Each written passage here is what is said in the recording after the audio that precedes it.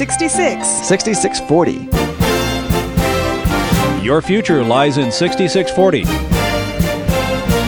66 books by 40 authors, and yet we now discover it's an integrated message system from outside our time domain.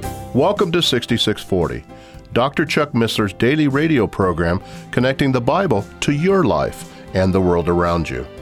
This series is entitled, Learn the Bible in 24 Hours.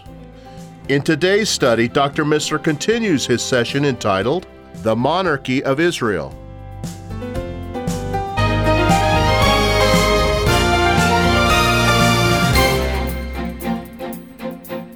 You know, Christians are always sort of at a quandary what to do about Halloween. I love what Pat Matriciana, President Jeremiah Film, said one time. He says, asking a Christian to celebrate Halloween is like asking a Holocaust survivor to celebrate Hitler's birthday. We do always have a problem around that season because the kids want to do something, and yet we're not trying to encourage the witchcraft. I'm very intrigued that in the state of Washington, one of the school districts there canceled Halloween because it was unfair to the witches to promote such a stereotype of Wicca and so forth.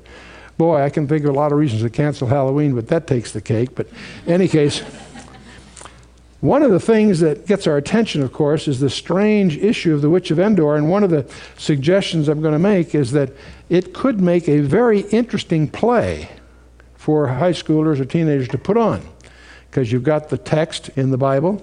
We had a contest many years ago of who could write the best play that was biblically accurate and, you know, attractive as a piece of entertainment and so forth.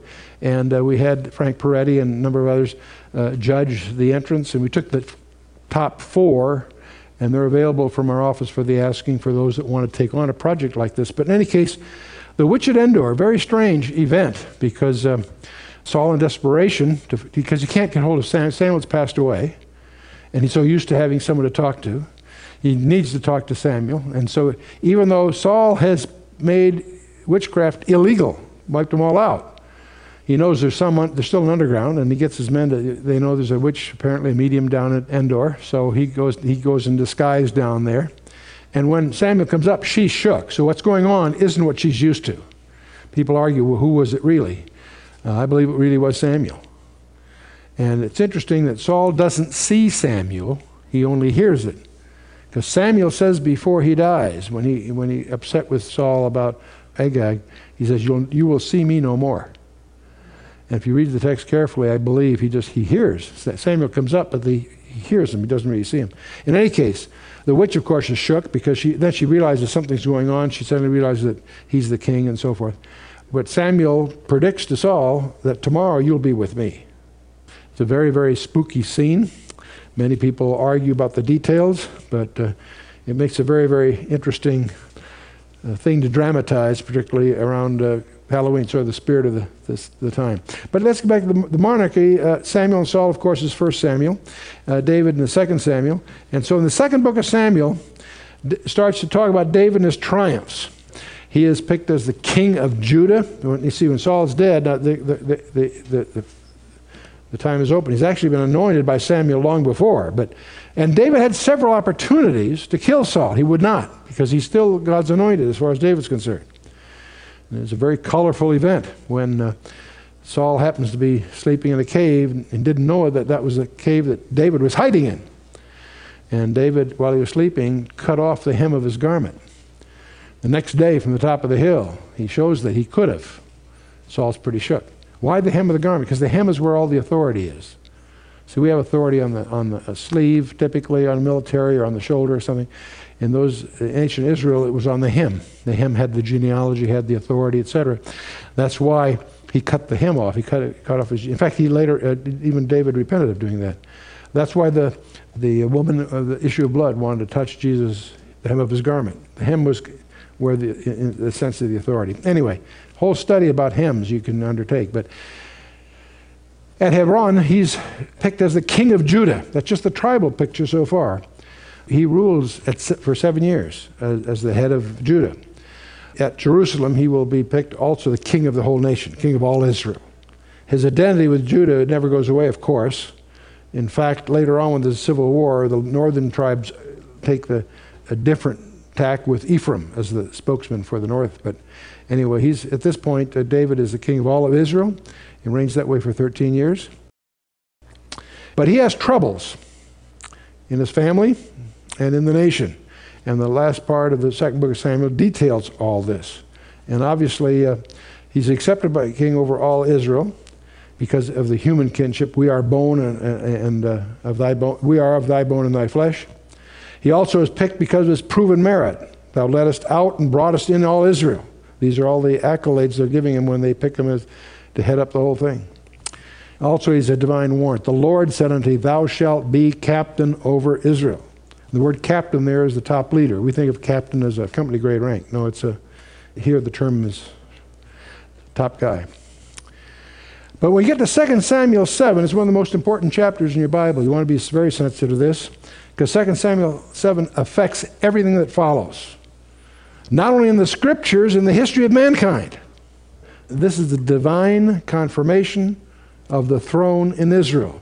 And this has more to do with than just Israel alone, because this will ultimately be the throne from which the entire planet Earth will be ruled.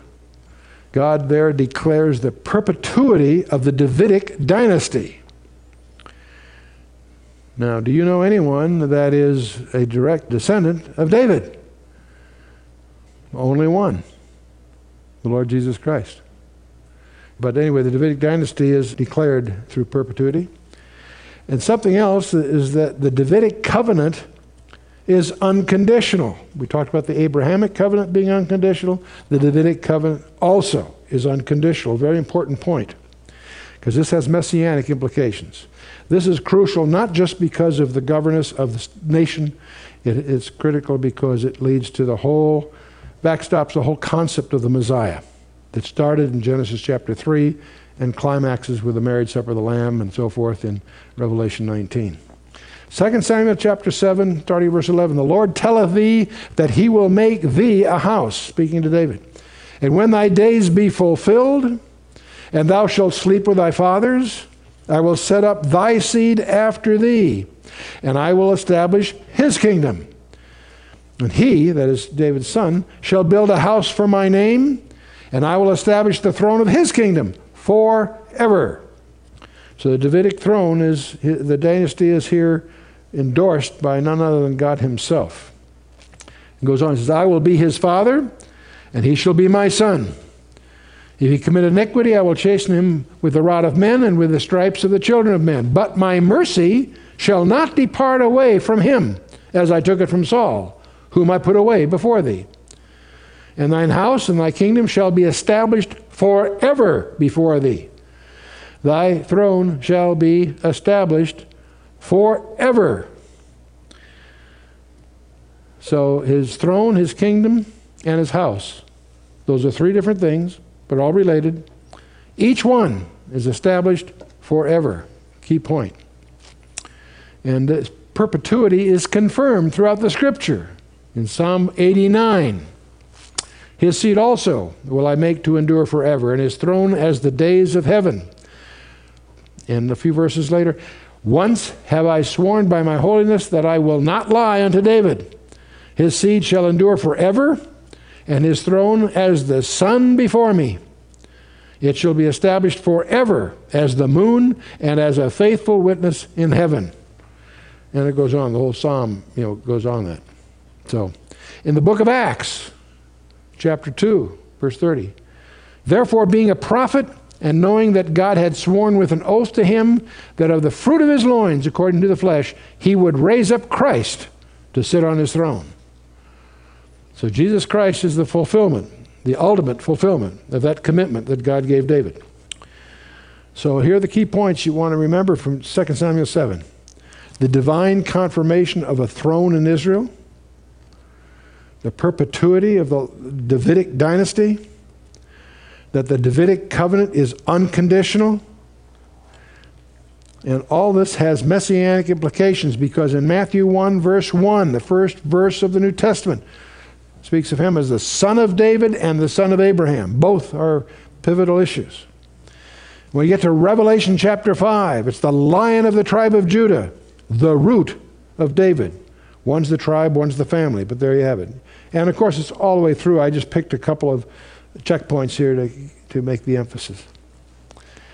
So the scarlet thread continues. Remember, we started with the seed of the woman. That was the race, if you will. The human race would be the means by which God was going to redeem the creation. And not just the race, but through the nation. It was started with Abraham.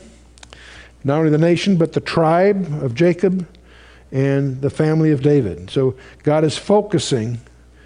From Genesis 3, it's the race, and from Genesis 22, we know it's through Abraham, and from Genesis 49, we know it's the house of Jacob, and then the tribe of Jacob, and then under David, of course, we have 2 Samuel. So we got, and as God focuses His revelation of how the Messianic plan is going to work, that allows Satan to focus his attacks, and we'll see that going all the way through. Now, David was quite a guy. We tend to focus on some of his stumbles, but he was a very, very shrewd general, a very victorious warrior, and he subdues the Philistines to the west. Saul never was able to do that. The Syrians, the Hadadezer in the north, the Ammonites and Moabites in the east and southeast, and the Edomites and the Amalekites in the south. So on each of the major fronts, he succeeds and subdues. Clever general. He's a man of war. In fact, that gets to him, actually, before it's all over. But in addition to being a great general, he also was a very constructive administrator. We miss that because we focus on his person and so many other things, but he was a very, very skillful manager. He brought just judgment and justice to all the people. That is quite a statement. That is quite a statement. Among the many things that he organizes, one of the things you want to be very sensitive to is he organized the priesthood. The priesthood was getting very large by now. The priesthood was not all the Levites. The Levites was the whole tribe, but within that there were descendants of Aaron. But even that, quite a number. So he organized the priesthood into 24 subsets, or what they call courses. And each course officiated from Shabbat to Shabbat. Each Shabbat it would change, and there was a sequence. It's one of the rare places the number 24 occurs in the Bible. The number 24 is indicative of a priesthood. That becomes a very material point when you get to the book of Revelation, because there are 24 elders sitting on thrones. So they're both kings and priests in some respects. And so there's a whole thing we'll want to get into then. The priesthood is, of course, of the tribe of Levi. The royal tribe is the tribe of Judah, and they are separate. The kings were not to intrude on the rights of the priests. That's what Saul made a big mistake that he paid for. Likewise, the priests were not to rule. They were priests. There's only one guy that you first encounter, at least, that's a king and a priest. That was Melchizedek. In fact, he's used idiomatically to make that very point in the book of Hebrews, chapters 5 and 6. Even that would probably disappear in obscurity, except for Psalm 110, where God promises the Messiah there, in effect, that he will be a priest after the order of Melchizedek, not Leviticus, which was a temporary priesthood, but to be a king and a priest. There are only three people that are kings and priests: Melchizedek, Jesus Christ, and who else? You and me. You need to understand there's a distinction there that's very, very critical. And you do want to understand who the 24 elders are when you get to Revelation 24. It's a very important identity. It's not free of controversy, but I think it's pretty clear as to who they are, because they tell who they are.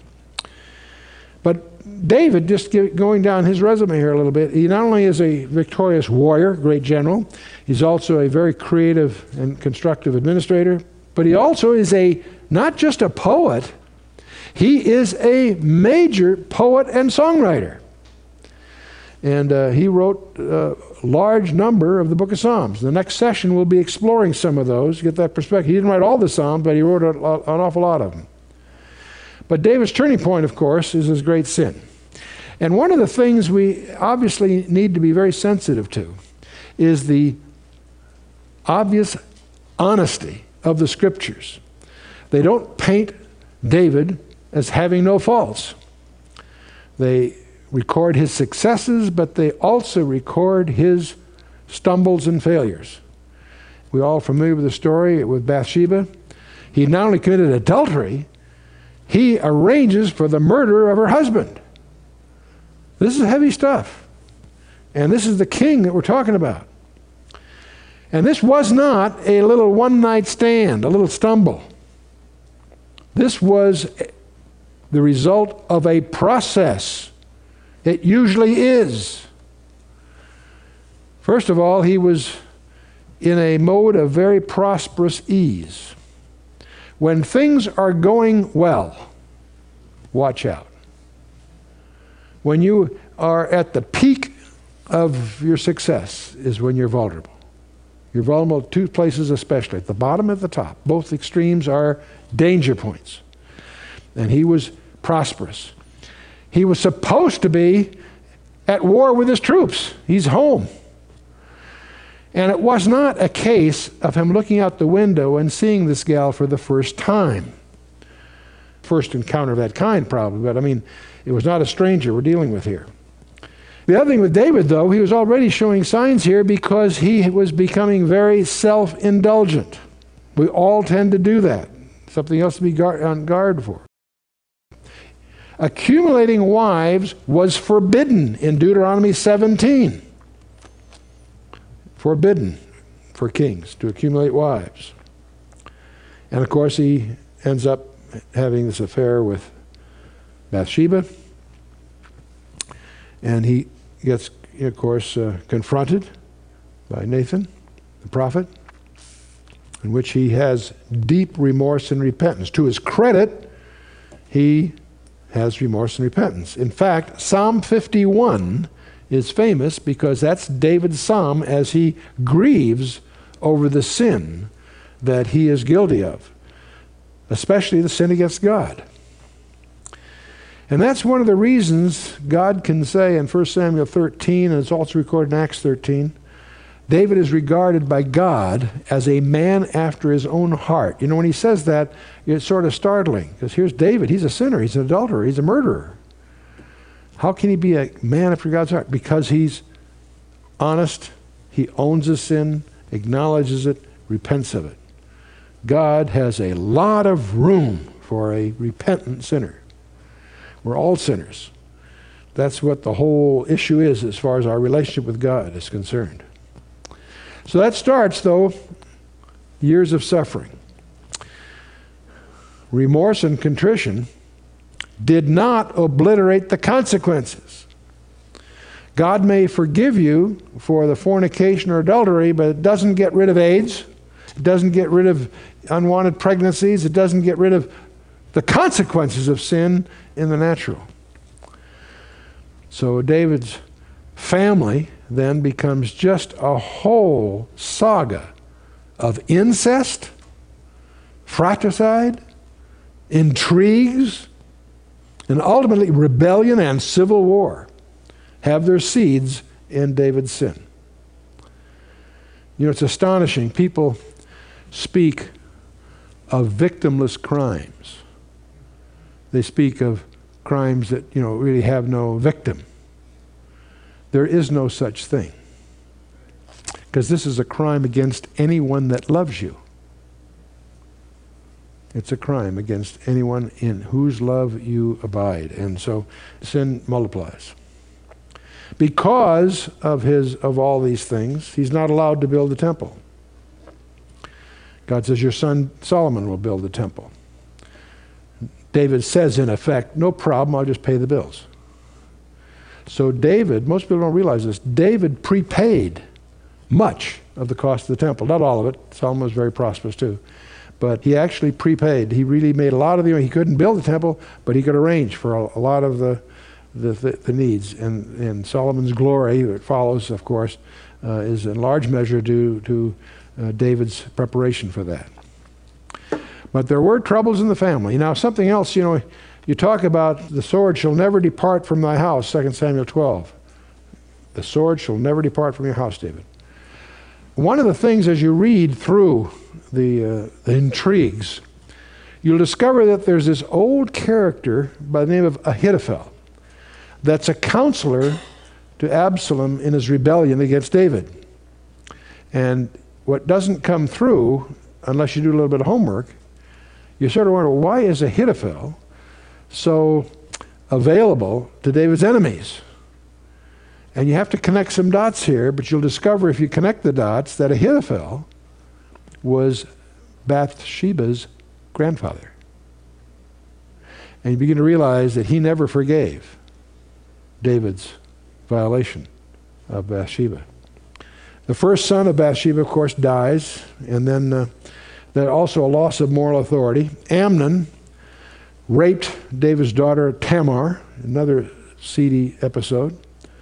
Absalom kills Ammon, so there's all this going on in the family. Finally, Absalom leads a rebellion against David, and he's counseled by this Ahithophel character, which the Bible doesn't make clear unless you connect the dots. You discover who was his father and who was that father, and it turns out it's the father of Bathsheba. You realize that he's the grandfather of Bathsheba. So anyway, finally Adonijah attempts to seize the kingship from Solomon, and so it goes on and on. So we've got a whole seedy thing here. That leads, now we're into 1 Kings.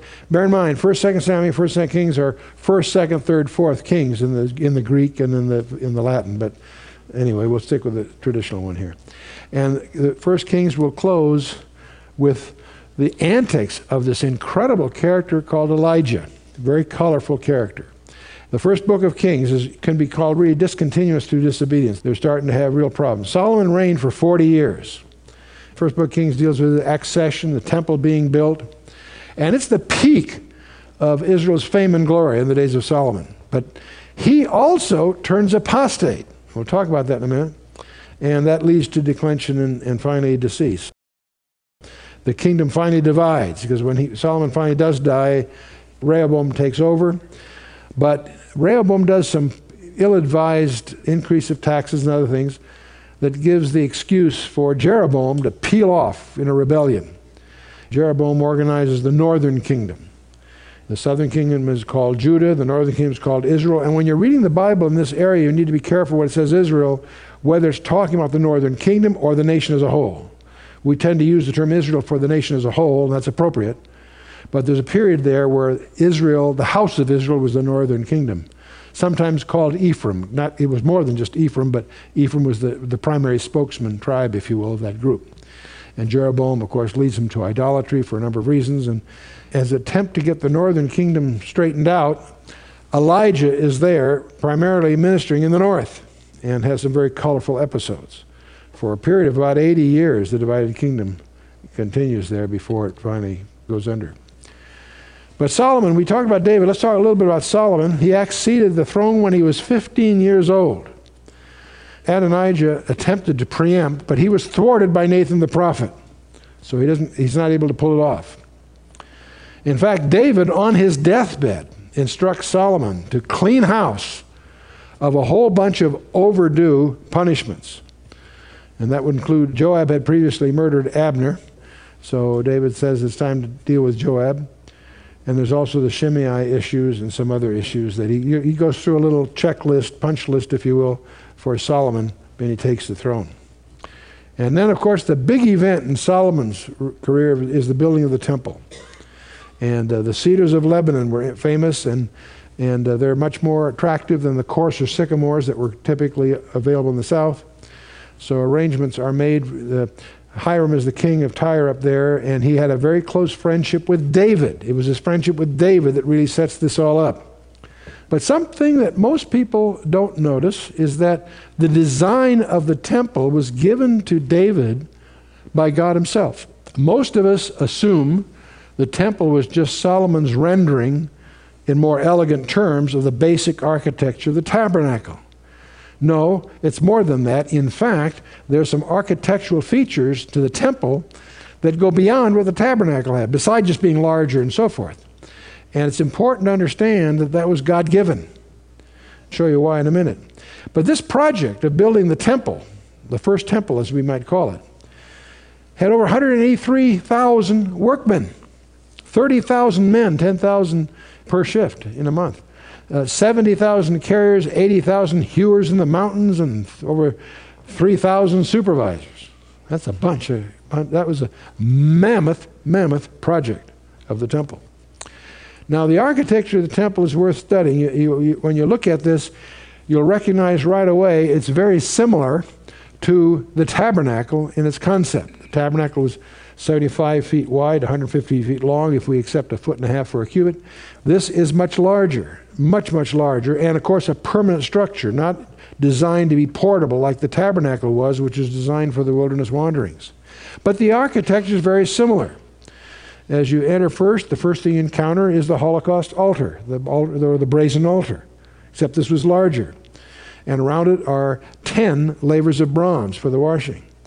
There's also a molten sea, and we're going to talk about that in a minute, but a huge, huge basin, 7.5 feet deep and about 10 feet in diameter, that the priests would be able to do ritual cleansing in.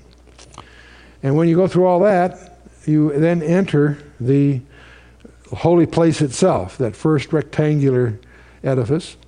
As you walk in, instead of a menorah, a 7-branched lampstand, there are 10 of them in there. And then you go a little further, there are not just a table of showbread, but 10 of them. So everything is, the decimal points moved over, so to speak. You've been listening to Dr. Chuck Missler, teaching through his series entitled Learn the Bible in 24 Hours, here on 6640. If you would like further information about materials available from Dr. Missler, please contact us through this station or visit our website at khouse.org. Until next time, when Dr. Missler continues this series, may God bless you with the knowledge of His Son, Jesus Christ, as you study His Word.